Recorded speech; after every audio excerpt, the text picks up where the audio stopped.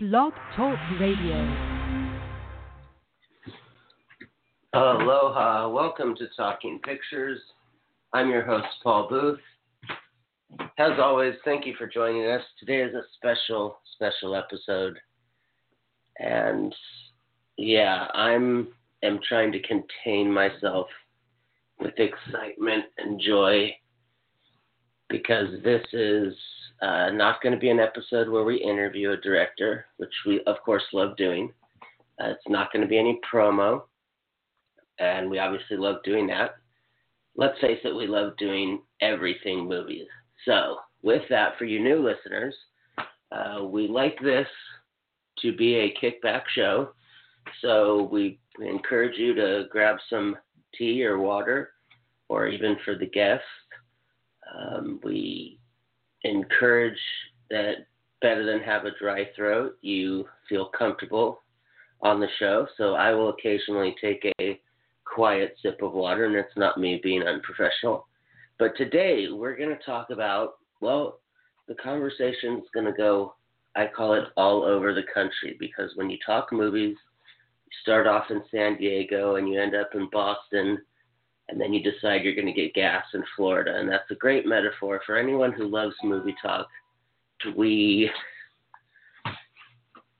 There's just no way of staying on topic. So what I learned from doing this was our two guests, I had asked them for a list of topics.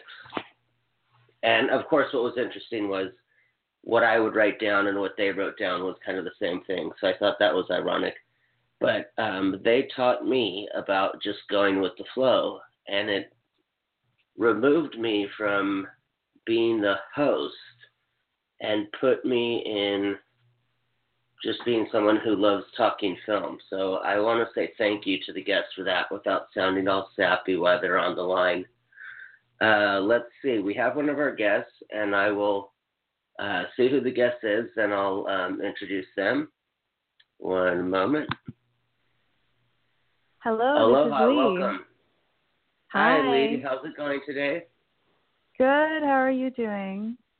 I'm doing good. I'm going to introduce you. I'm going to bring in Quincy and introduce him, and then we'll get going. Awesome.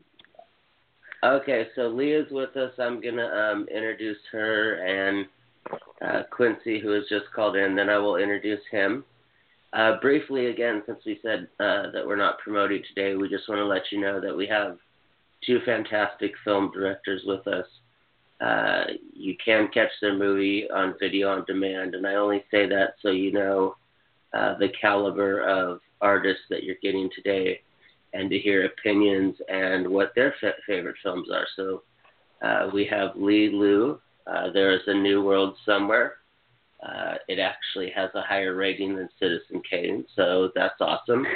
And then Quincy Rose. And what's really cool about this is I've never met either one of these guests. I've spoken with them multiple times over email or Facebook chat. So this is really kind of cool because I think you guys could agree. And then we have Quincy Rose, who has a film out, and I think it's coming out in October. Sorry, Quincy. And it's called Friends, Effing Friends, Effing Friends. Hilarious movie. So write that down. Today, get your pen and paper out because we're going to talk about a lot of films that you're going to want to write down. So welcome. Good afternoon to you, Quincy. Hey, Paul. Can you hear me? Yes, I can hear you. No problem. Hi, Paul. Hi, Lilu. Hi, Quincy. Hello. Good to finally meet you. Yeah, you too. And by the way, do you like to be called Lilu or just Lee? It's just Lee. Okay, because for some reason in my head I had it together, and I was like, either way, it's awesome. But it just rolls right off the tongue. Yeah, people tend to do that. I only got 4 letters to my name, so sometimes people just like to collect all of them. But yeah. You must be on some list of shortest full names. Yeah, and I've had people tell me that they've known a Lilu. It's either that or the Fifth Element story that I skit over and over again. But it's great. It's fine. Yeah. Hey, well, Paul, nice to meet you on the phone. Oh, yes, nice to meet you, too. I also have a 4-letter name, but you didn't say anything, Quincy. No, I'm just kidding. I do have a last name, so no, but I'm glad that you brought that up, Quincy, because I've been calling her Lilu to guests and to Jonah, and it wasn't until she said, "Hi, it's Lee," just now before you came on, that I got, oh, it's Lee. So that was a great thing of you to clear up. Now, what I wanted to say that was interesting, and first of all, in honor of our show, because we all listed network on our topics, I have the mic sitting on the 2-disc copy of Network that I rented from the library. So Sidney Lumet is with us today in some form or shape. That's wonderful. Obviously, I was saying before you guys came on, it was such a great thing you guys taught me about as a host. I'm so used to having to have a list because I have to myself not get off track. So the way you guys said, let's just go with this, really taught me a lot. So I want to thank you that. And so now that we've done that, let's just spin the wheel. Who would like to start, and what would they like to start with? Maybe let's start with the 70s, because that's a good place and a significant change in American cinema. Yeah. Sure. I think do you want to start with Sidney with his work in the 70s? Yeah, let's start with Sidney. Why not? I mean, honestly, picking up his book, Making Movies, when I was in high school, changed my life. I think that book solidified and amplified everything that I hoped and wanted to do.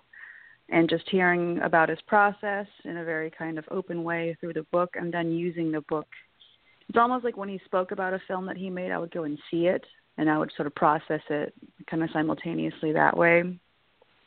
And, of course, his films that he did in the 70s with Network and Serpico and Dog Day Afternoon, I think that was such an important time, and also his view of the country at the time as well. And I always just felt like he never, maybe now, but like he just really, because he's continued to make films up into his death and was quite prolific, people tend to forget that, he's just as pinnacle and just as, gargantuan as the other people around that time. Yes, Quincy, do you have I know the 70s, I guess I want to say Long Day's Journey into Night is 60s, and, but Quincy, do you have I know this is always the hardest question for filmmakers, but do you have, with Network, how do you feel about this theory of, I watch it now and I think it's a horror film? And we won't go into media and all that, but what do you think about that comment? Oh, well, I mean, I don't know that you can comment on that comment without going into the current state of, politics and stuff. Absolutely. But I will say that Network was obviously a masterpiece, and, written by the great Paddy Chayefsky. And my introduction, if I'll just comment on Sidney Lumet, was just, I was raised by a filmmaker, and so as a kid, I was introduced to films that were ahead of my years. And so I always was told, this is a great thing, and you should be watching it. What year was Serpico? 74, 73. And I wasn't born yet, so I was born in 74. But definitely, by the time I was 6 or 7, definitely younger than 10 or around 10, my father would, oh, come on in here, you got to watch this. And I would watch Dog Day Afternoon, have no idea what was really going on. Oh my God. Network, at least, is funny. You can laugh at Network as a kid because you don't have to understand the full ramifications. There's an angry man on TV screaming out a window, and it's hilarious. But it's not till years later that I was able to fully appreciate and understand what was going on in these films. Wow. But I so that was my experience with. I think everything in the 70s, all the films, I was highly encouraged to watch them as a very young child, and then only when I got older did I start thinking, I have to rewatch these, and this is exciting, and I don't think you can comment on that comment without going into today's. That's a good point. I should have thought about that. But what I want to let people know is that Network, I always keep track of. The way I know when a Lumet film was made is because I go back to what Oscar robbed him of Best Picture or Best Director, and of course, Godfather 2 was better than Serpico direction-wise, but Dog Day Afternoon, people, I've argued with a lot of people whether or not Pacino should have got it for Dog Day or Nicholson, and it's not about awards, but then with Network, for me, there's no way Rocky was a better movie. If you look at just what directing is, what landmark storytelling is. For Network, before we move on, I just want to say to people, please go out and watch this film. This is, what we can say about the media is that this was made in 1977, and this was almost like, not indictment, but it shows you this world that was going to come down the pike 30 years later. And I guess that's the true sign of an iconoclast with Lumet and Chayefsky's writing. And it brings up the idea of reality shows when, my parents got together in 77, and my dad always tells me when he sees that film with me, he's like, you guys will never understand how far-fetched this movie seemed. So to see Keeping Up with the Kardashians is like, true. it is just wild. So with Network, if I may interject one thing, a very interesting film which I've seen recently is really quite spectacular and truly kind of bizarre. Is a film it's a current film by director Robert Greene. It's called Kate Plays Christine, and it's about Caitlin Shield taking on this role of Christine Chubbuck, who was a real-life news reporter in Florida, in Sarasota, Florida, in the 70s, who killed herself on live television. She was there's that news film reporter. Coming out now. It's already out. It's fantastic. Oh, wait, there's another film coming out about it where Rebecca Hall plays her. Yeah. But this is a very interesting film within a film within a film. There's not even really the film that they're making. It's about making a documentary, and it's very surreal. It's interesting, but it's called Kate Plays Christine. But that incident is what influenced that Patty Chayefsky's decision with the person who was going to kill himself in Network. And it's not related. It's not the story of Network. Isn't the story of that, but it I mean, it's not related, but it's not the whole obviously inspiration for it, but it is related. So it's interesting. Anyway, that's taking it way off subject, sort of. Oh no! I just wanted to point out that's a fantastic film. I'm so curious because you said you come from a filmmaking family, Quincy, and you saw these iconic films from the 70s and onwards when you were quite young. I mean, did the identity of these films change for you when you would revisit them as an adult? And did some sort of expand as you watched them with, Wise and Dies, or did some kind of been like, what was that? Like, I still can't sort of see this film as something that I as an adult now can appreciate and like, because that must be so burdensome when you're quite young to be seeing these films and being told by, your father that these are important, great films that you must like almost. Yeah, he never insisted I would like them or anything. I could see how a child would take that on themselves, especially if a father is saying this is great and this is crap. But it was never burdensome. It was quite pleasurable. And for me, it was father and son, and my mom would be there, and sometimes my sister and whatnot. And And it was just an enthusiasm shared with me for filmmaking itself and the greats and stuff like that. But my dad would never discourage, like, if I liked the Goonies, he wouldn't be like, oh, what are you going to see the Goonies for or something? It's not like that.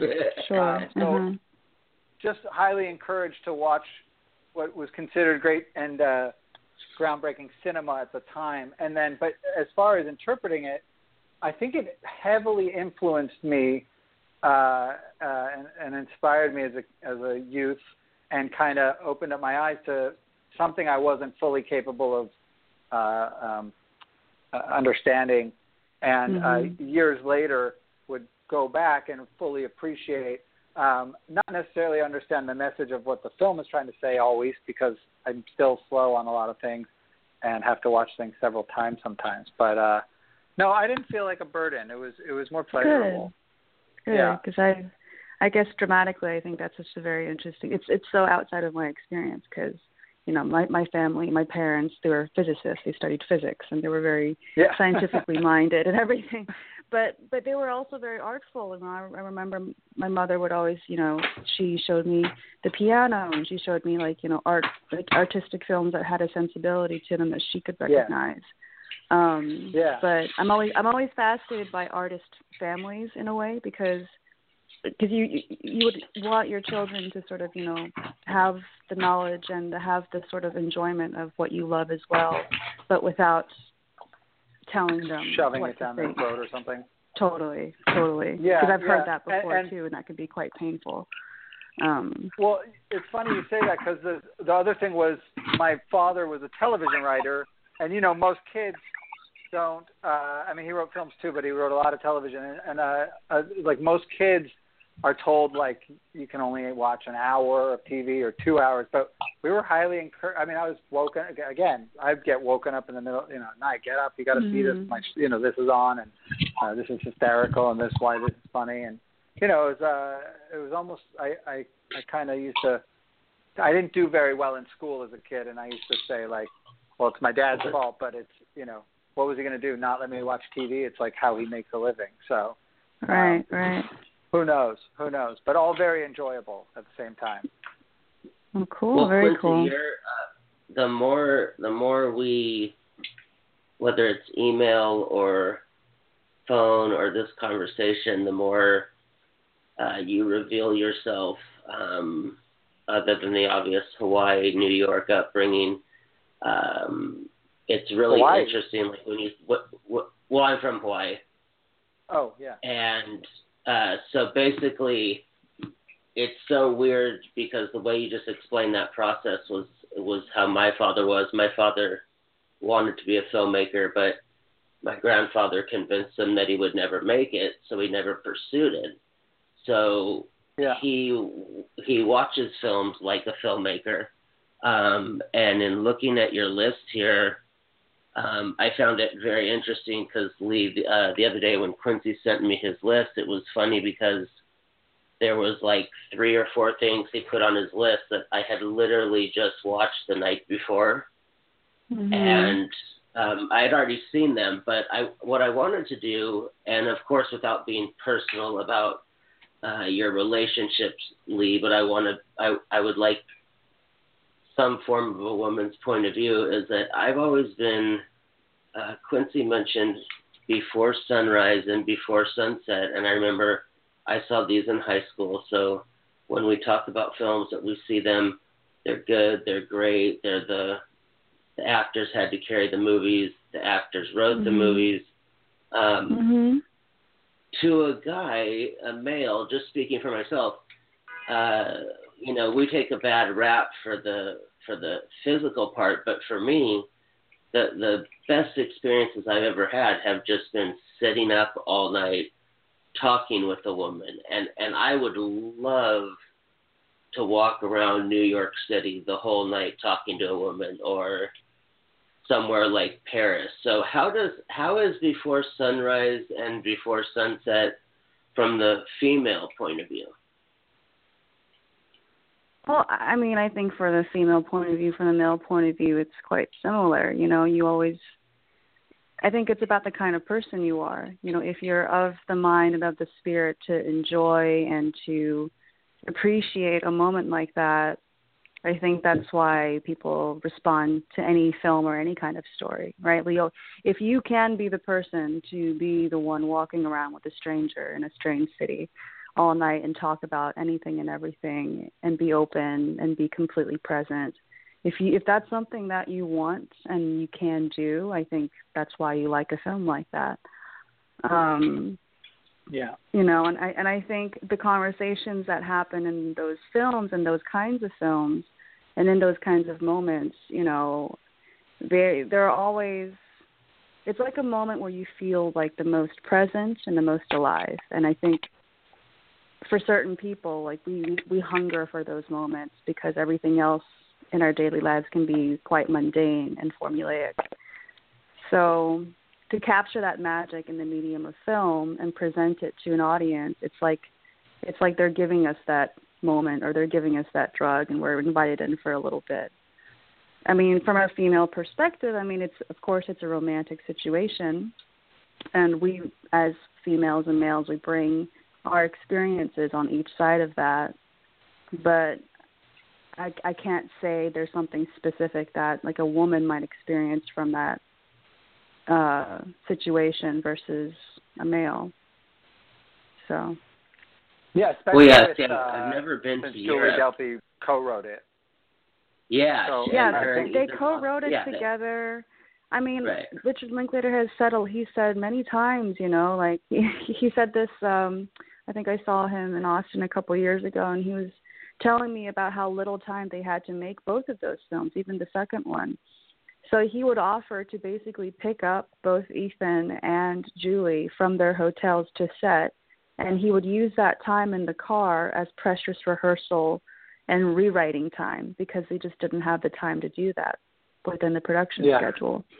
You know, and that's the kind of it's not trickery, it's not whatever, it's the basic care to put people together in the room and to know that whatever they make can only get better if they talk about it and form it together.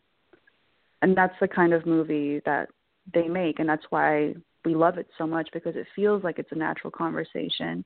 And he's inviting Julie to co-write and inviting Julie to bring her experience as well as Ethan and as well as himself.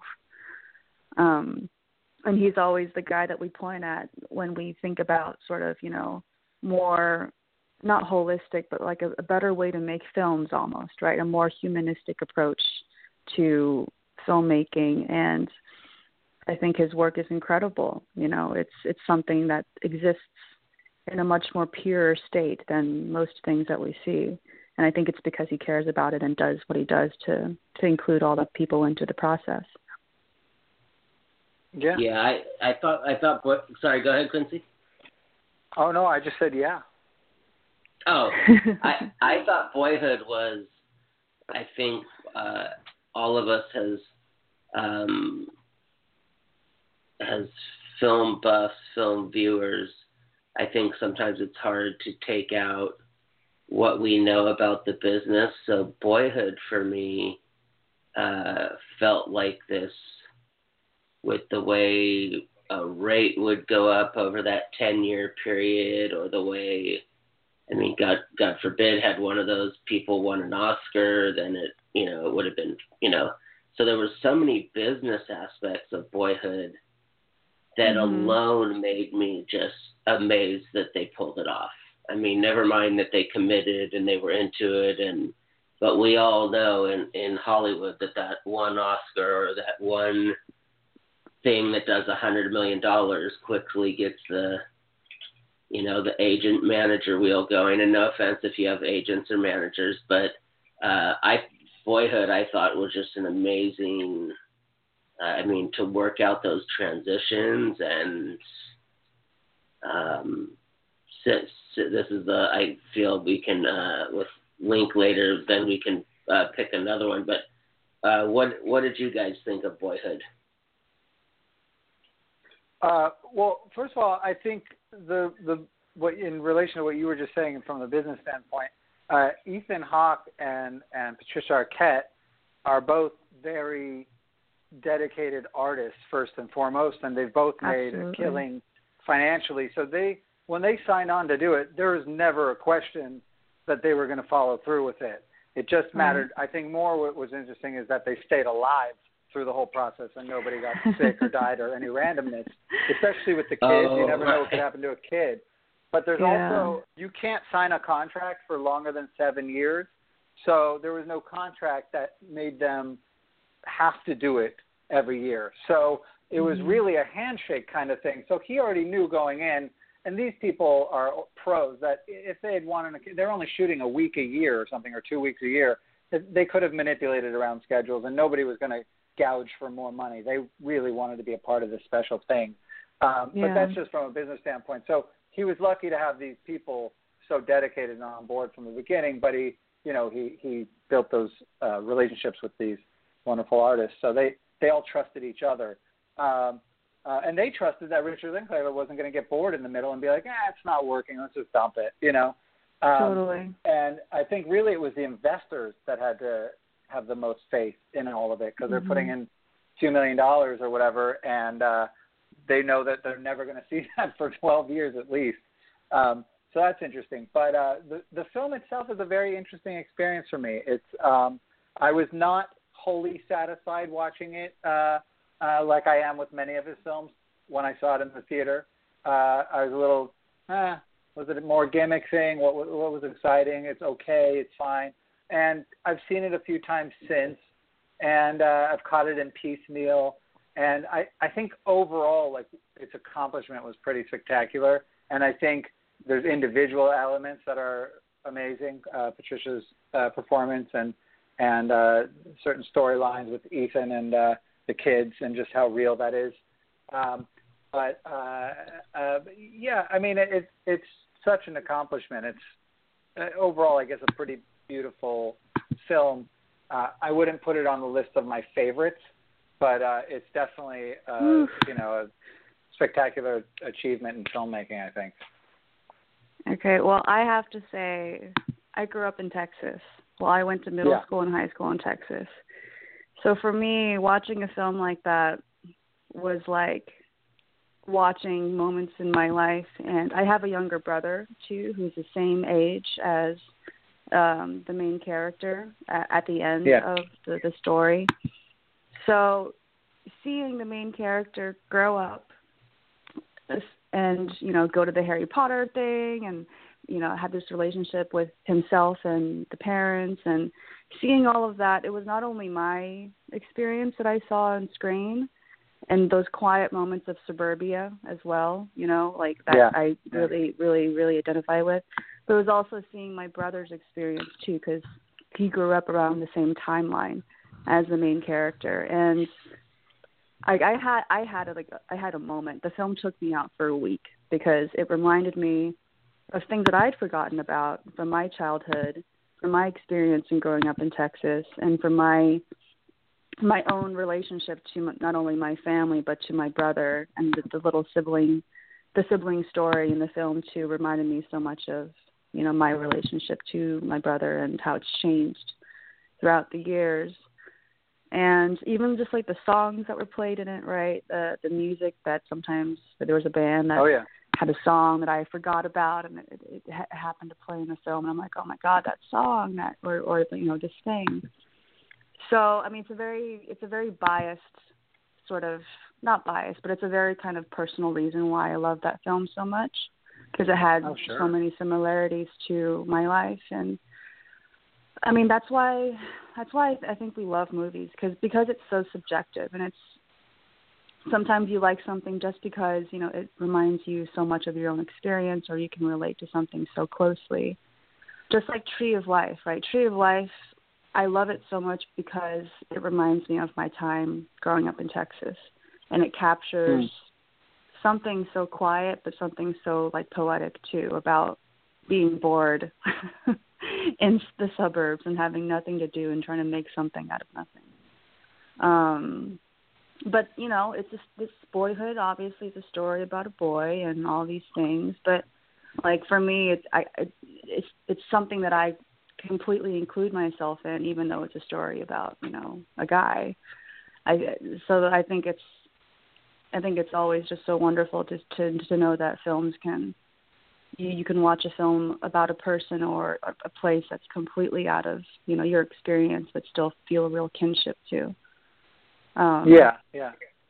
Yeah, and I'll watch anything he makes. I mean, I'm a fan for life, I think. Yeah, I mean, for me, Linklater was, I saw Dazed and Confused, I think, 4 times when it was in the theater, and I was only a freshman in high school, so I always relate to that freshman kid, and I was dating a sophomore girl at the time, so then that was kind of like, wow, the freshman kid's dating a sophomore girl.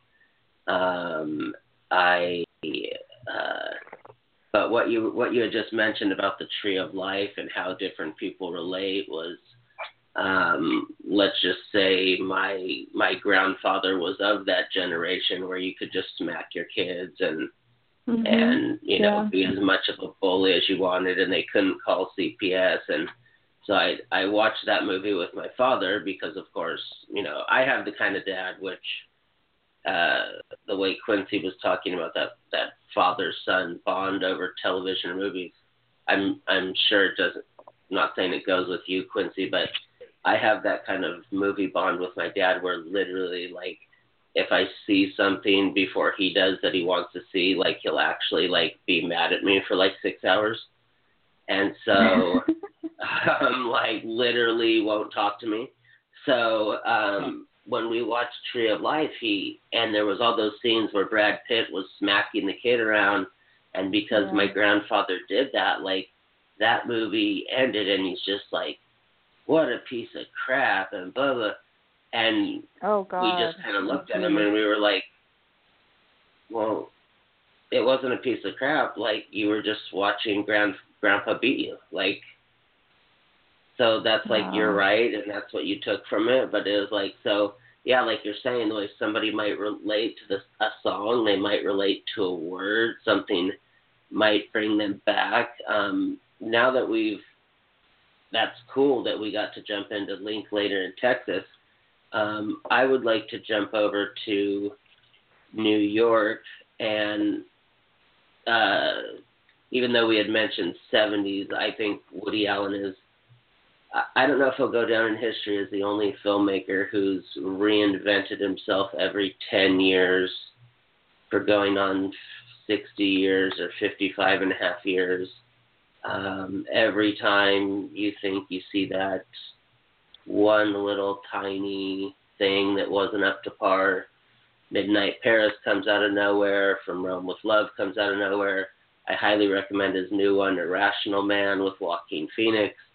But Woody Allen, Lee mentioned Manhattan in Tears and Annie Hall, which that's interesting, Lee, because those are my favorite. Quincy mentioned Woody Allen films in general. I mentioned all 3 of those. Yeah, I mean, those 3 from the 70s, of course, obviously. Okay, so here's what I'd love to know. Because we all mentioned them, I would love to, let's say, pick Manhattan and Quincy, other than the obvious Gordon Willis cinematography, not to take from your answer, but just what about Manhattan puts it in that top 3 or 4 out of 60 some odd films? Well, I won't agree to any top 3 or 4 out of 60 because there's I have I think Lee made a little. I think you probably had a little like whoa when I think you saw my list. I wrote I can't constrict lists about films. It's like when somebody asks you what's your favorite. Some people are able to go, that's my favorite. I can't do it. I couldn't even put together a top 500 because I'd be worried about what's 501 and why isn't I'm it not in the top laughing at 500. you. I'm laughing because I answered the same way. I'm sorry. I know. And with Woody, the thing is, I have a familial relation to him, and my father wrote with him, and my dad wrote Bananas and Take the Money and Run and What's Up, Tiger Lily. Way. So That's I'm biased. Fantastic. Oh yeah, thank you. That's And incredible. I mean, I didn't write it, but wow. it's really great. And so I have like a personal connection as well as a film, like cinematic connection, and then because of how I was raised and related and all these things, I was raised within an environment like that. So the films speak to me on a multitude of levels. But so those three films, yeah, they're on my favorites of what I like a lot of his films. I even think there's a handful of films that get quite easily dismissed that people just don't pay attention to when they make outlandish comments. Like, he hasn't made a good film in 20 years. Yeah. Right. But they'll go into, like, you hear quite often when somebody wants to try to dismiss Woody of recent, they never dismiss his earlier stuff, but when somebody's kind of like sick of him now or something, they'll go, he hasn't really made a good film since what, the mid-90s or something, like after. And the truth is that's not quite true if you're, Well, that's a very reductive statement anyway. Yeah. Exactly. So I won't reduce to just three, but since you said the 70s, and I could have included Bananas in it because it's just a film I obviously love Bananas. Watching. Yeah. Bananas. Staring at a poster. Yeah. But yeah. Oh, you have a Bananas. Of course, you have a Bananas poster. Duh. This isn't bragging, but I have the one that was in the movie theater when it opened on, I think on 68th. But oh man. But so so for me, but putting that all aside, what was so great about Manhattan? See, Manhattan's another one of those films that I watched probably when I was 3, and then 4, and then saw it again when I was 10, and again when I was 14 and 17, and then 20 and 25 and 30. Continually watch it. I've definitely seen it over 100 times. I would say probably closer to 200, if not more, if that's possible. There's a few of his films that I've had that experience with, but Manhattan's great for so many reasons. I mean, it's and then ironically, it's one of the ones he hated the most when he was done. So, that's just a whole other story. But the relationships, the subtle, nuanced, it was really establishing his thing there. That whole. It's interesting because sometimes you could, if you remove yourself from it and you don't pay attention, you could think, these films aren't really about anything ever, but they're about everything. And they're about everything. Yeah, and what I find so interesting about a Woody Allen film, starting with, I think, Annie Hall and moving forward, is that within like 7 minutes of any Woody film, you know so much about everything that's going to happen, about the characters in the film, about the surrounding people. And then by an hour and a half later, because most of his films are around an hour and a half, an hour and 45 minutes, you've gotten so much information that you kind of feel like you've spent whatever amount of time the film takes place in. So if the film takes place in 5 years, you feel like you were with these people for 5 years, yet you don't feel like you were bored sitting there for 5 years going, fuck, why isn't this over? No, there's no censorship. Feel free, go ahead. Oh, but you think to yourself, in that case, fuck. But you think to yourself, wow, I just got so much information. And if you try to go and write a scene like a scene he has written, it's very challenging to come up with that much information and also not just talk about what's happening and talk about other things, yet move the story forward. And I don't know, it's very hard to explain what he does. But, I think that's probably the most eloquent and the most together description I've sort of heard of why his films are so wonderful. Because my birthday was last week, and for some reason Happy I was birthday. like, you know what? Thank you. Thank you. But for some reason I was like, I want to watch Manhattan. I really just want to watch Manhattan right now. And it's almost like you miss those people in your life. Like you miss an old friend, or you miss that presence of something. And for his films especially, time and again, I feel like I put them on or I watch them again just because I want to be close to it again, or just because I want to spend that time with those people and that film again. It's absolutely. It's such a personal thing. It's such a, you have a real connection to that piece of art and those people within it, because it reminds you so much, of yourself, of your friends, and real life sort of scenarios. And and the relationships in every single one of his films when it comes to romantic or family or whatnot. Like that's the stuff, and the way that he presents it, like that's the stuff that I connect with very much just as a human being. And what's great about Manhattan too, on top of all of that, it's the romance, right? Yeah. It's like, it's this black and white, beautiful, you know, Prince of Darkness lensed, you know, like fairy tale almost.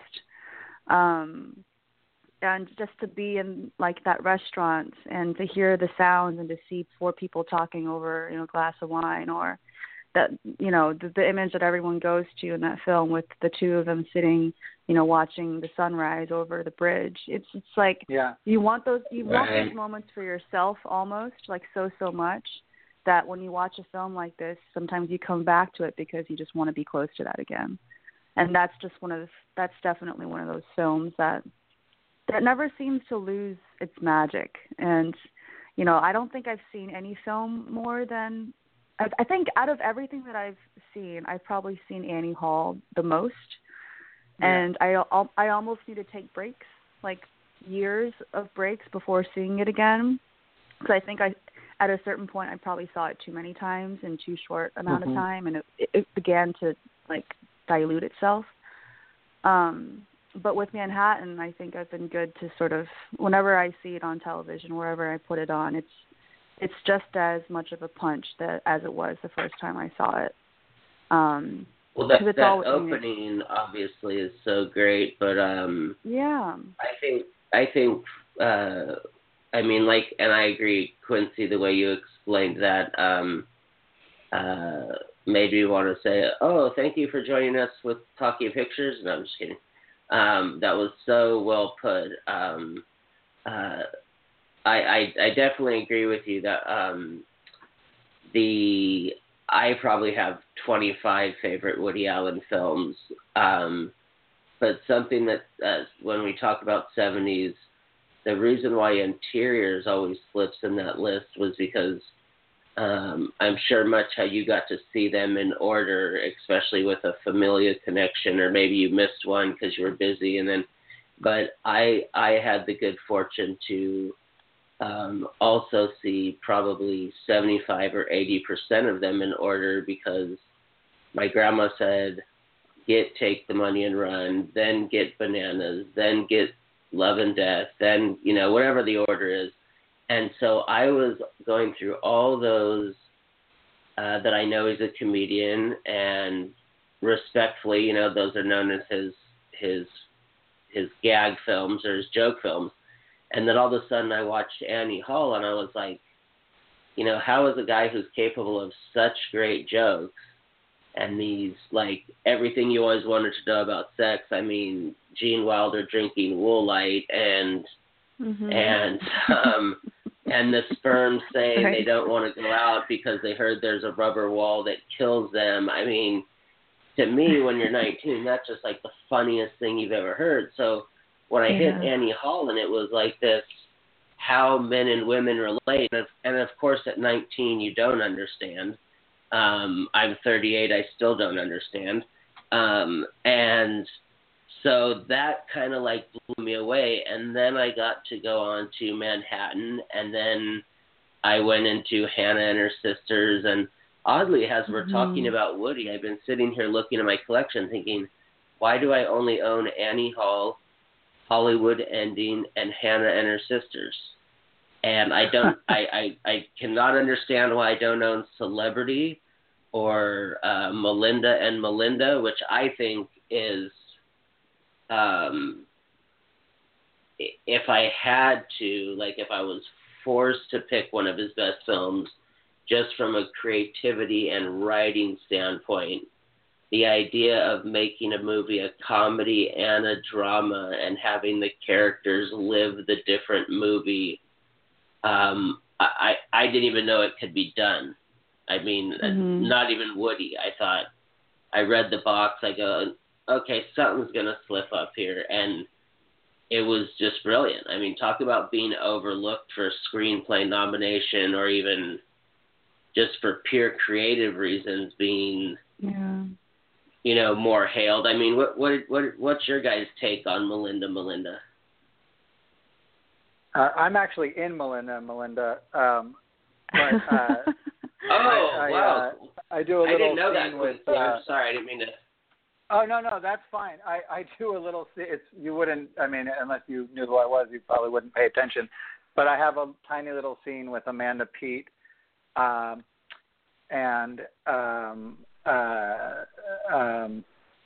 so it's where she plays like I think she's playing like an AD or something, and I play a second AD.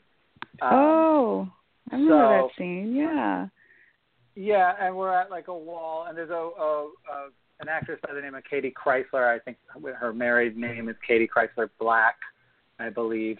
And there's like a film within the film being filmed, and Katie's the director, so she goes, cut, and then Amanda Peet talks to her, and then I talk to Amanda. I say, we're going to go get pizza or something. Do you want to join us? She quickly says no, and that's the end of my career in Woody Allen movies. The film. I mean, I was on a bench in whatever works because I happened to be in town, and my dad was talking to him, and so he said, stop by or whatever. We'll stick him next to somebody or something. But that's the Larry David movie. Yeah. But with this film, I don't know. This is a tricky film because I have friends who like adored it and much more than I did, and I enjoyed what he was striving for. I don't know that he fully got his view, like what he was trying to do across. I don't know if it had to do with casting or execution. I have no idea. I know when you make a film a year, it's very difficult to have each one be an out of the ballpark experience. But what I find interesting more than my personal opinion of this film or any other film, with the subjectivity being so important in any art, is that there's so many people I know that tell me how much they love this film, and that wasn't my exact experience. I was very proud and happy to be a part of it, and so blown away and all that stuff, and I loved a lot of it, and my experience was fantastic. It's not it's not in my top whatever of his, if I had to, but it's not the bottom either. So, but yeah, interesting idea for sure. I think it would have been maybe more interesting, and maybe this is just me, and this is really arrogant to say or something because it's all hindsight, and Jesus, I didn't even write the thing. So, and if I only could write this well or something, but, I think it might have been interesting to see if the script was exactly the same for the comedy and the drama, the same exact words, just different casts. And then, so one's played as a drama with the same exact words, and one's played. I don't know. I'm just thinking hindsight. Oh, that is interesting. But I don't know. I think what you said is, this is what I love about him as a filmmaker. He is not afraid, because he's able to make a film every year. He can take a very conceptual thing and throw it against the wall and see what sticks. And this is one of those films where I feel, we like it because, we're in the realm of film and making film, and that's interesting to us already. But what I love about his work and his sort of prolific nature is that he's willing to just try things, see what works. And that's an artistic freedom that is only sort of licensed to very particular people. And he's been able to make a career where he's able to do those things.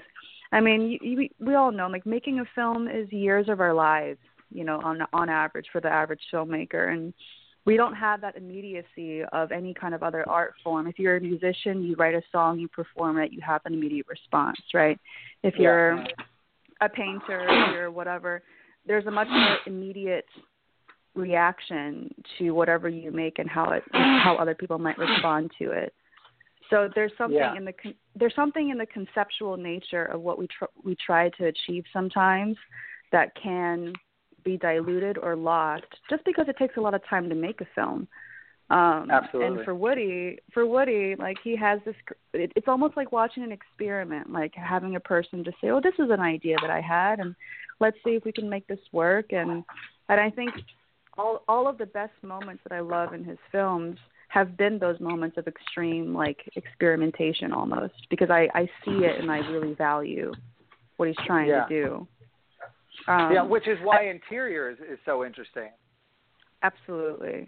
Absolutely. Sorry, I didn't mean to cut you off, but it just gave me that thought. Yeah, sorry about that. Sure. I mean, and of course, he worships Bergman and wanted to touch that a little bit with his own stuff, and wanted to make something that was completely just serious for a second to get in touch with his. I'm totally speaking for him, which is totally bullshit.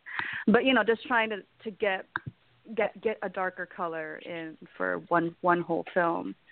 And I love interiors, and I also my favorite. Are you guys hearing Paul, a little background? Okay. Yes, I'm here. Paul, is that you? Okay. A film that I love that I feel not a lot of people talk about of his is Purple Rose of Cairo. Spectacular film. That is a film that I just. It's almost so innocent that it's so beautiful. Like, this is why we love movies, and we've all thought of sitting in the audience side of things, like what would happen if we just walked into that screen or someone walked out of that screen. There's something so pure about that. There's something so pure, almost like childlike about that. And that film, it really. I think about my top whatever films of his, and that is definitely one of them, because I think it captures something so magical about film and how we relate to film. Absolutely. Yeah. Absolutely. And Mia Farrow is phenomenal in that. And this Danny Aiello plays such a brute in there. I mean, it's really it's hard to watch at times. He's so good at being abusive. And of course, Jeff Daniels is obviously great. What an interesting film. Yeah, just a dreamer's film. Like, what if, But back to interiors, I didn't want to skip over interiors, but it's all about relationships, and it's all about what dominance too. You're talking about a cast of spectacular women, all with their own strengths and weaknesses, and the sort of patriarch of the family, and this new woman that comes in. It just says so much about. It says so much about everything, and we'll continue to say that for the end of time. It seems, that stuff is never going to sort of be resolved or go away ever. The relationship between siblings, men and women, dominance and submissiveness. It's all in there. What do you guys think about? Because it gave me everything has duality. What do you guys think about the fact of, like you said, for us, it takes 18 months, 2 years of our life, sometimes 3. How do you feel that maybe that he can do one every year, brings out a genius like Midnight in Paris because he has to do it so quick, and then on the flip side could bring out something that just, as Woody Allen fans, we walk out going, like, he recently made a movie called Magic in the Moonlight, and I love Emma Stone, but I couldn't even finish it. And so it made me think, well, is this that it was a bad script and poorly made, or was this because he has 8 months to write it, shoot it, edit it, deliver it, get it in theaters? Like, could you see where it could lend to both who could really make a film as good as Celebrity in a year? But then also, anybody could make a dud in a year. Sure. Yeah. It's subjective, of course, but the interesting thing I find about, you mentioned Magic in the Moonlight. When I saw Magic in the Moonlight in the theaters, see, part of the thing about watching a Woody Allen film in the theater is you're expecting a comedy or something of comedic element.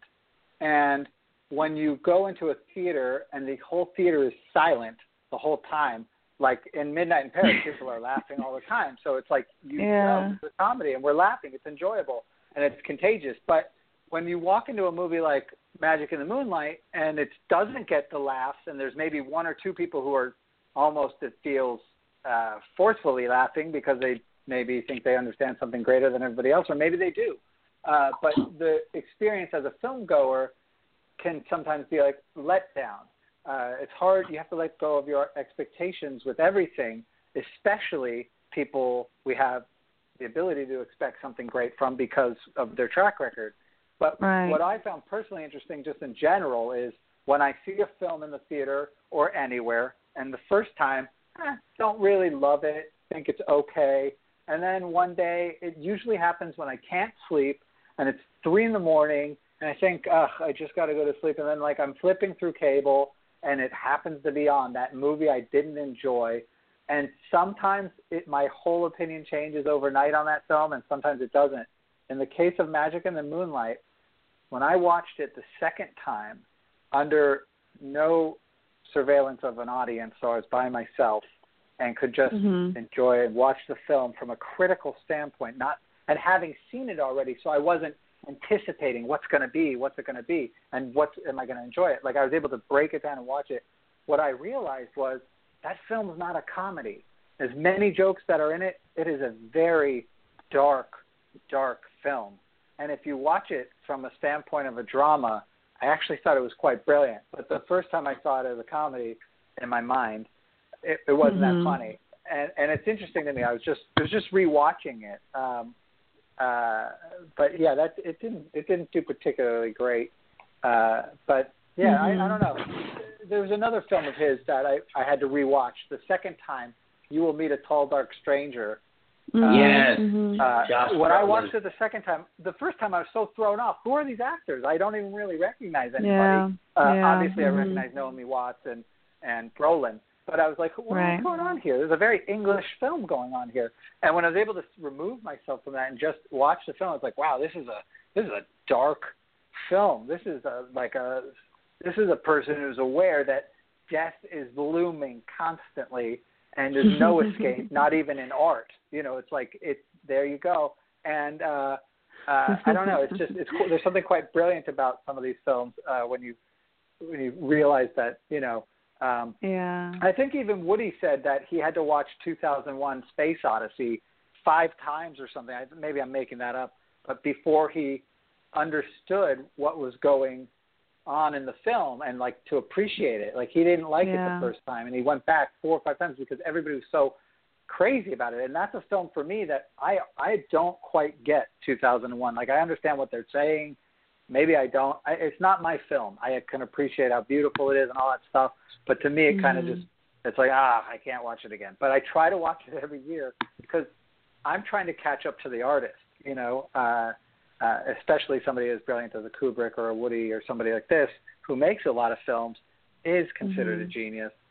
And I often think it's sometimes my responsibility as a filmmaker to catch up to him, but not the audience's responsibility to catch up just in general, but that's totally anyway. True. Because this is a guy who will not stay on set for 5 more minutes because there's a Knicks game on, because he has a life. Yeah. And there's something that is so Woody. great about that. It's great. No, because we sometimes take things so seriously, so much so that we forget about real life as makers, right? And I really respect that he's like, no, it's fine. I got to go home and watch the basketball game, or I got to go because I'm playing clarinet or whatever, at the club later. And I think there's so much to be learned from a person that has been doing this for so long to get to that point in his own life to say, it's just a movie. Life is more important.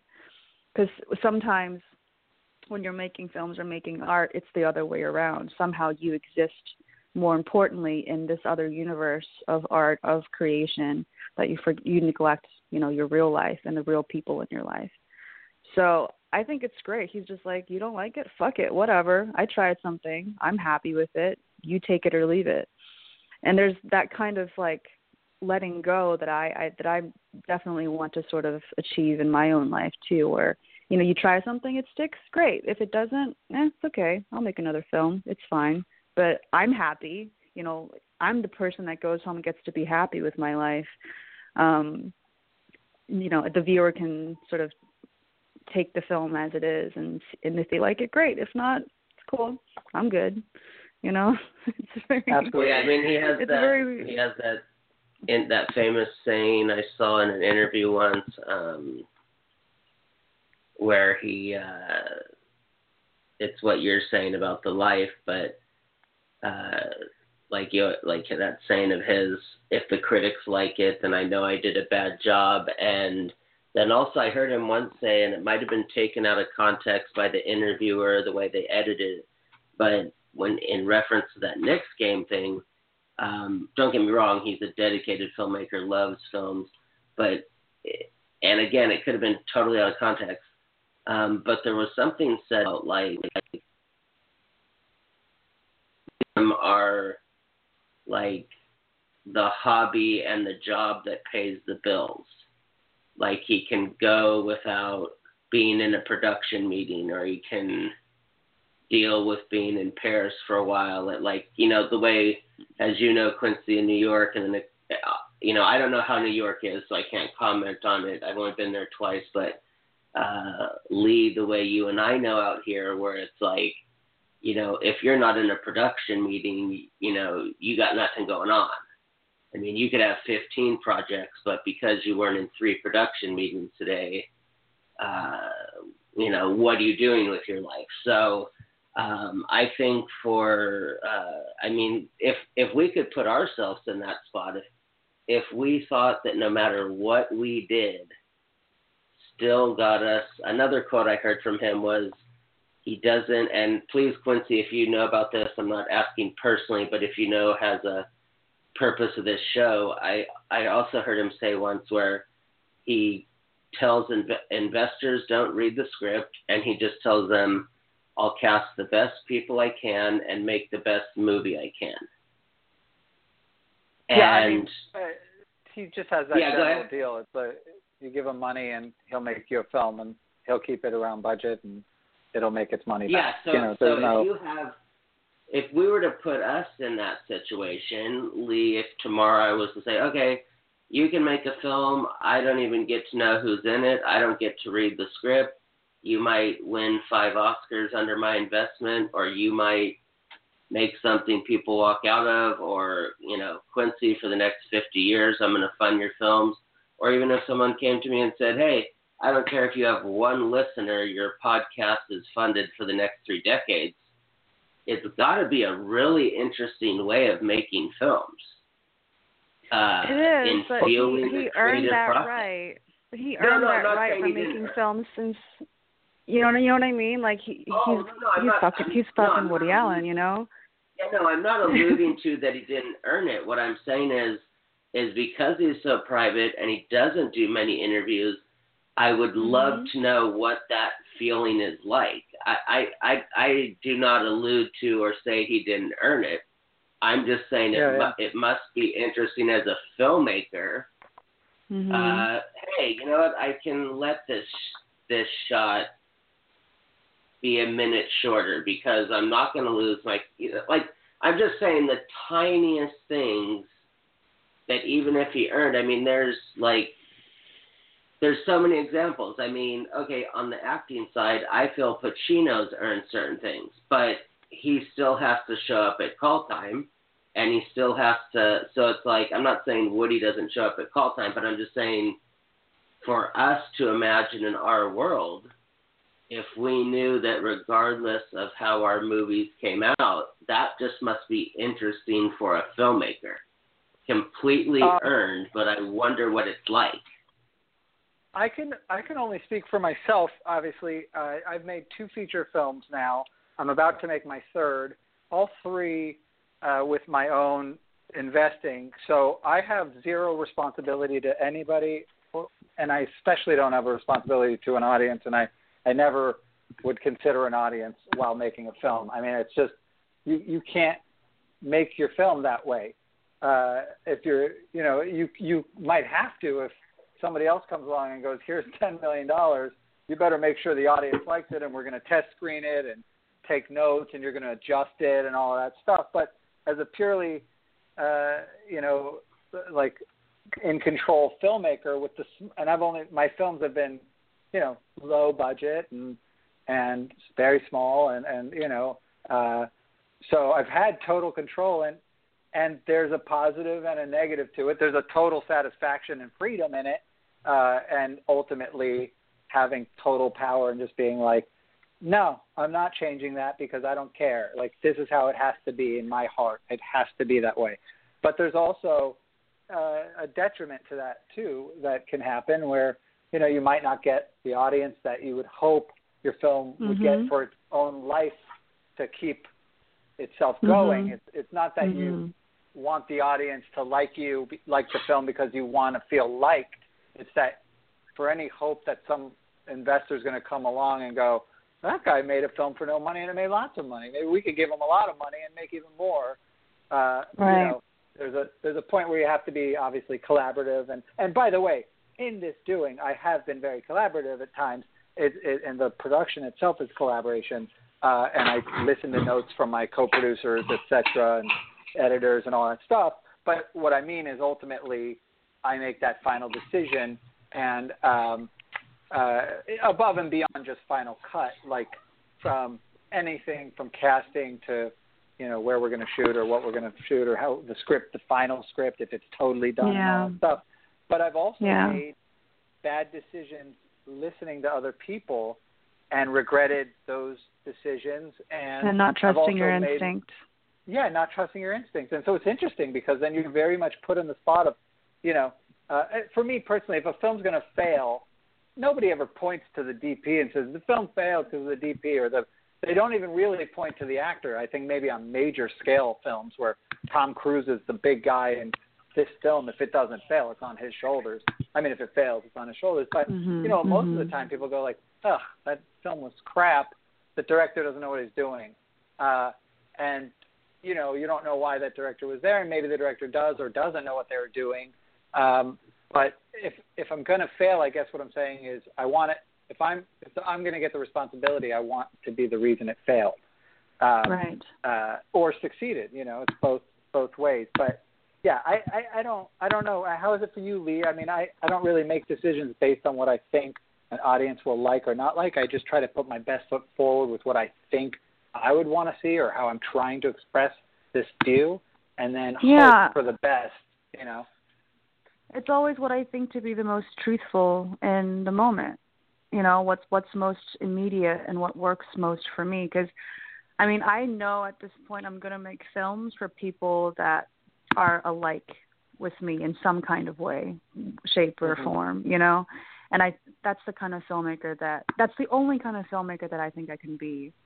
I'm definitely, some people are more of a plug-and-play director for hire. They can go do an episode of this and then do an episode of that, and that's fine. And that's within my capability as well. But for my films, for my feature films and narrative work, I feel like I cannot do a film that is outside of who I am and creatively make a choice that is something that is not of me. When people see my film or my work, the biggest compliment that I've gotten was like, oh, I felt you in every moment of that. And that to me is just like all I want to achieve with anything ever. You want your work to not only represent you, but to also represent like a truth that you hope to convey in the emotion of the scene or the scenario that you're presenting. And There Is a New World Somewhere is my first feature, and all of the moments that I think work the best for audiences and myself are the moments that I felt were the most pure of intent and were the most clear and were the scenes and the moments where I felt what I envisioned and I had wanted completely came on screen. And the moments during production, just the production side and the moments where I felt like didn't work as well as they should have, were the moments where I didn't trust my own instincts about certain situations. And I'm speaking to that unselfishly. I'm fine, by the way. I'm so sorry to cut you off, but you had mentioned me to let you know about the 11:10 a.m. Yeah, I can probably stay on for another 15. Is that okay, you guys? Oh, okay, cool. I totally didn't mean to interrupt you. We had discussed that. No. Absolutely. Yeah, all good. Continue on. I mean, so I have a second feature lined up in the spring, and it's a very interesting situation because it's a script that I didn't write, and I'm not completely a plug and play director, but initially they were looking for a plug and play director, but then I had my own notes on the script. I met with the writer, meeting the producers and everything. And I basically told them, look, guys, if you can't give me the script for a rewrite or a polish and getting it to a point where I feel like it's the most strong, then I'm just not the director you're looking for. And they're like, oh my God, they're just like, oh my God, totally take it, do what you can with it. Because it's all about explaining what you can do and to elevate something. And also for them to realize I'm not that kind of director. I can't just go in there and become the person you want me to be. I'm going to come in with a whole truckload of my own thoughts and feelings to make this thing better. Yeah. And I think that's the kind of thing that filmmakers need to realize for themselves. Like, what kind of a filmmaker am I going to be? Am I going to walk the long road and be my own person, but maybe not make a lot of material because I'm very specific? Or am I the person who just loves to work and do different kinds of material and become that ambidextrous sort of, person? So I think it's, now as, more people are making films, it's never been easier to make a film, which also means there's a whole vast array of experience and intention behind why people want to make films and people that do actually make these films. I think it's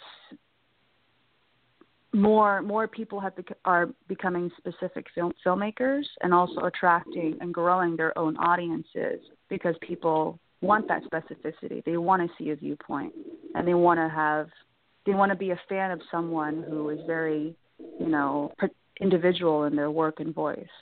So I'm really excited, to see so much great work come out, and for us as filmmakers to build our own audience and say, hey, I'm going to put something out. If you like it, great, join the tribe. But I'm not going to go and try to, pull like a Tom Cruise fan to come see my little art film because that just doesn't make sense. So yeah, that's how I feel. Well, on this note, I just have to do a quick talking pictures thing. Of course, the content of the show was not promo, but we do have to mention this week's episode. Tomorrow, we will be having a review of Rainey Kerwin's The Wedding Invitation, who I believe she's 6 for 6 awards now. This she film is is awesome. The film is amazing, and she deserves every bit of success that she gets. Oh my She's gosh! incredible. Everybody on the planet has seen this but me. I hear every week someone new tells me to see it. I'm going to be interviewing her, and I haven't seen the film, so we had to bring in someone to review the film, and already just in dealing with her, she's so gracious and so kind. And so she'll be on tomorrow with a review of her film. And then Thursday, we will have a guest that will be talking to us about the Toronto International Film Festival, or pending scheduling, we will have, I hate saying the word special guest because all guests are special to me, but I use that word as a marketing term, so we'll have a special guest that we're waiting on schedules. So with that, and thank you guys for mentioning Rainey, because now I feel even more left out. That film will come out and it'll rock the planet. I have no doubt in my mind that film will find a big, wonderful audience. Oh yeah, well, I mean, she told me we're doing press stuff in February, and I went and I said, this was a while back. I said, it's August. I was like, I really have less interest in the next Star Wars movie than this. Like, I'm that into this. I just hope that the hype doesn't ever kill it, but I know I'll like it. So that was our talking pictures. We had to mention our guest. You had mentioned some great things that you took for your process what I'd like to do is you guys both mentioned some films and some directors. This is what I love about film. You can never know everything, and I roll out of bed every day thinking I know nothing, so I can be open to learning 10 things. So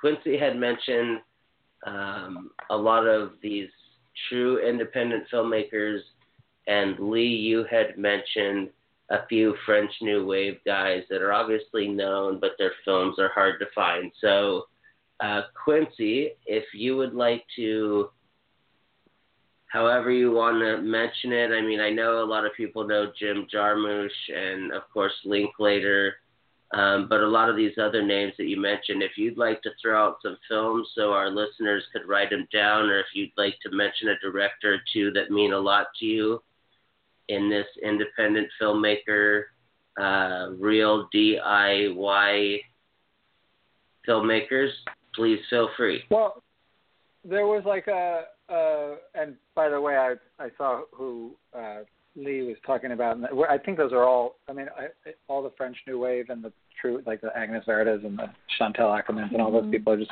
phenomenal, especially with what we were just talking about following your true vision and finding an audience by that way. And then these kind of people are like that I'm mentioning to you is just something that's very passionate, that I'm very passionate about, because as an independent filmmaker, I think the most common thing in this environment that I find myself doing is writing hashtag support independent film or support indie film, because there's a group of filmmakers that came out and about 10, 15 years ago, and they were kind of labeled something called mumblecore.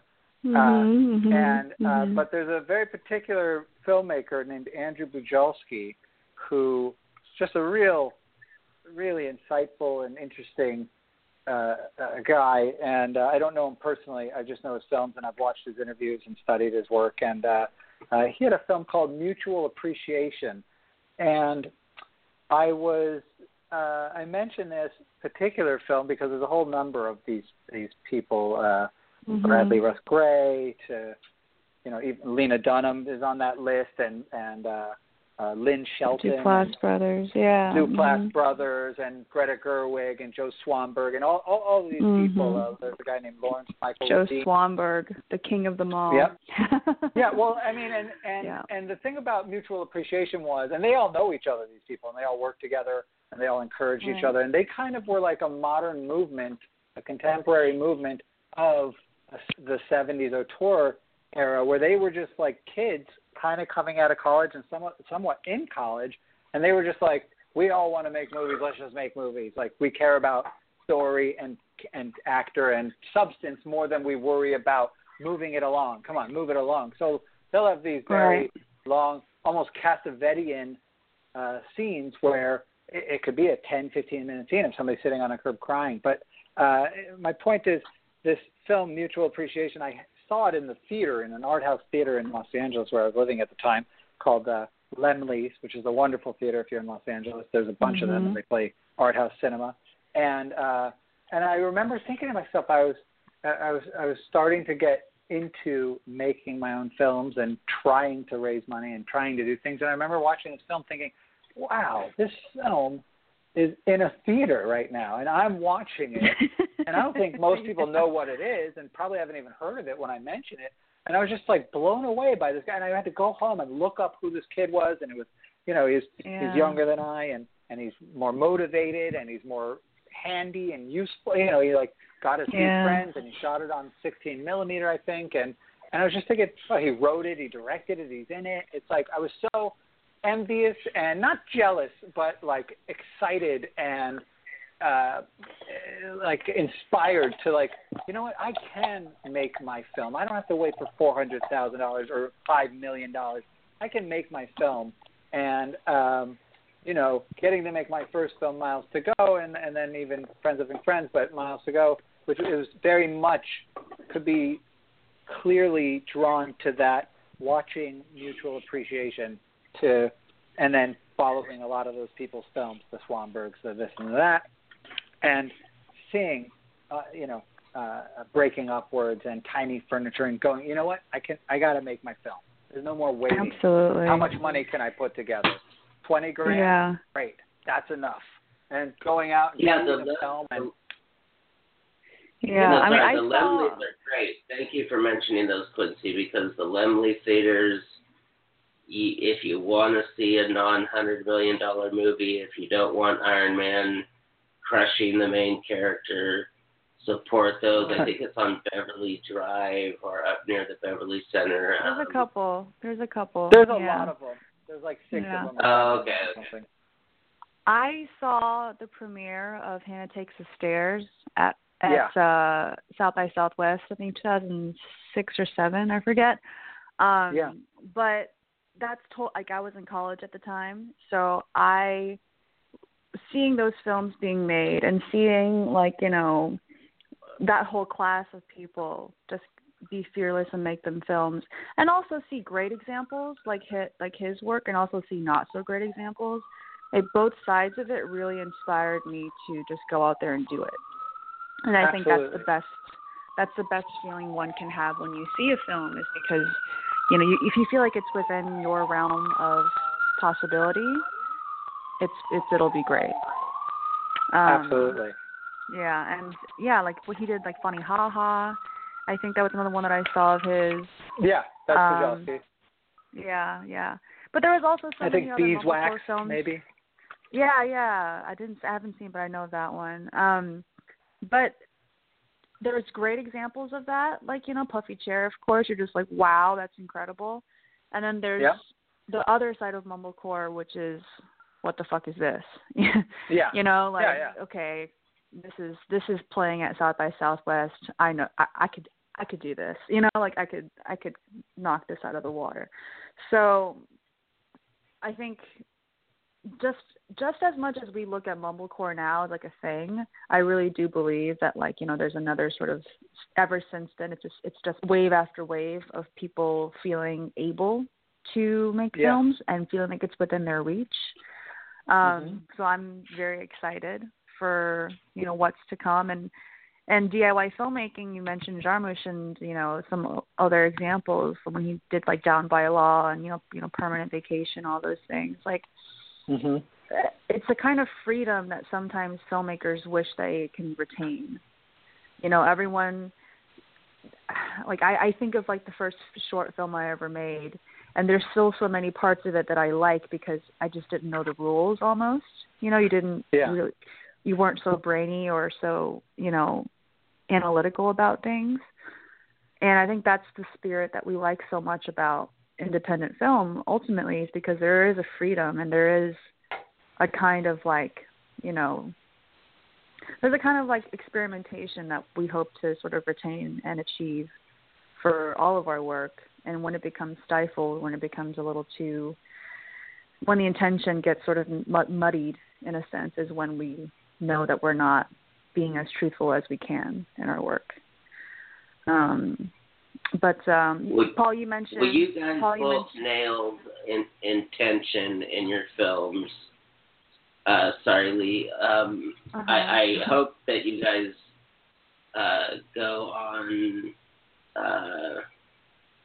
and check out each other's films. One of the main I can't reasons wait to watch your films, Quincy. Yeah, I invited you guys. One of the main reason I invited you guys was because your films are totally different. I support the diversity thing and the 50-50, but I don't like saying male or female director. We're all just filmmakers. We all just love talking endlessly about Lamed or Truffaut, or we all know that as the podcast comes to a close in a few minutes, that we know this could go 6 hours if we didn't have stuff to do. So I really highly encourage that you guys check out each other's films. These were also two of the, we can never, as a host, I can never say top or favorite. But what I wanted to mention to you guys was one of our last guests, who was actually our first guest, has a film titled The Hollow that is a gritty crime return to the 70s film drama, and it's a kind of whodunit mystery, and it takes place in Mississippi, so it's not your Austin or Atlanta or New York, and it's a guy who wrote it, produced it, directed it, started it. His producer was the producer of The Theory of Everything. And I'm only saying that to show you the quality of where his work is, not to name drop. And it's called The Hollow, and I think it comes out October 7th. He's also... Oh, yeah, Paul, I was going to say, because you mentioned Friends Effing Friends at the beginning, we don't come out until October 11th on VOD. We'll be on most VOD platforms immediately, and then it'll start spreading more. But my first film, Miles to Go, is available on all platforms, and it's even free on Amazon Prime if you have it. And I'm very excited to check out Lee's film. Yeah, it's on iTunes, Amazon. It's all on the VOD platforms. We hope to get SVOD something together for November. So yay, fantastic! I'd love to hear your thoughts. That gives me a reason to get an Amazon trial, because I have to get a Hulu trial to review Lulu Wang's Posthumous. So yes, basically, as we're in our last 3 minutes here, I just wanted to, I know I've thanked you guys over email and the phone, but as a show, our team, our producers, wanted to thank you because they did not see your films, of course, because I protect the screeners, but they really, or actually one did, and Quincy, you heard that dual review that we did. But we just wanted to thank you because when you talk about goal and intention, our goal and intention from day one was to not bring filmmakers together, but to have two filmmakers who don't know each other be on a show, talking about what they love, discovering each other's movies. And that was literally like why we did it. So when you talked about independent filmmakers getting together, it was so, we celebrate our 2-year anniversary this week. And it's been worth it. Congratulations, yeah. Oh, thank you. And this is going to be a series. So you guys are the first episode. I've already gotten contacted by some past guests who said they'd love to be in an episode like this. And then the last thing I'll say is you guys are welcome back anytime to mention a film, promote a work. If we've had guests who have actually been on and just reviewed a film they saw recently. So to us, everybody that comes on just becomes a Talking Pictures cousin. So just to let you guys know, it's an open, permanent invite. You guys are now in the VIP line. So, yeah. All we have to say here. On, Paul. Oh, yeah, no, you're very welcome. Always like to talk movies. Oh, yes, of course. And Quincy, I will be making it out to New York for some festivals. Would love to do a cup of coffee. And Lee, I hope at one of these festivals we get to meet. And absolutely. So yeah, thank you. And I learned a lot from hearing you guys talk today. And so yeah, just much appreciation and best wishes with your current endeavors. And I look forward to next time we interact. Absolutely. Looking forward to that as well. Thank you, everybody. Yeah, lovely chatting with you, Lee. Yes, lovely to finally chat and meet you as well. All right, you guys, you have a wonderful, safe day, and make sure and watch a good movie today or make a good movie. Either or. Have a great day, you guys. All right, bye-bye. Aloha. Bye. And there we are. We go into our last 20 seconds. What a wonderful time. I am so amped. I had to stay quiet to contain myself. Last 10 seconds. Talking Pictures is just going to say aloha and peace to all.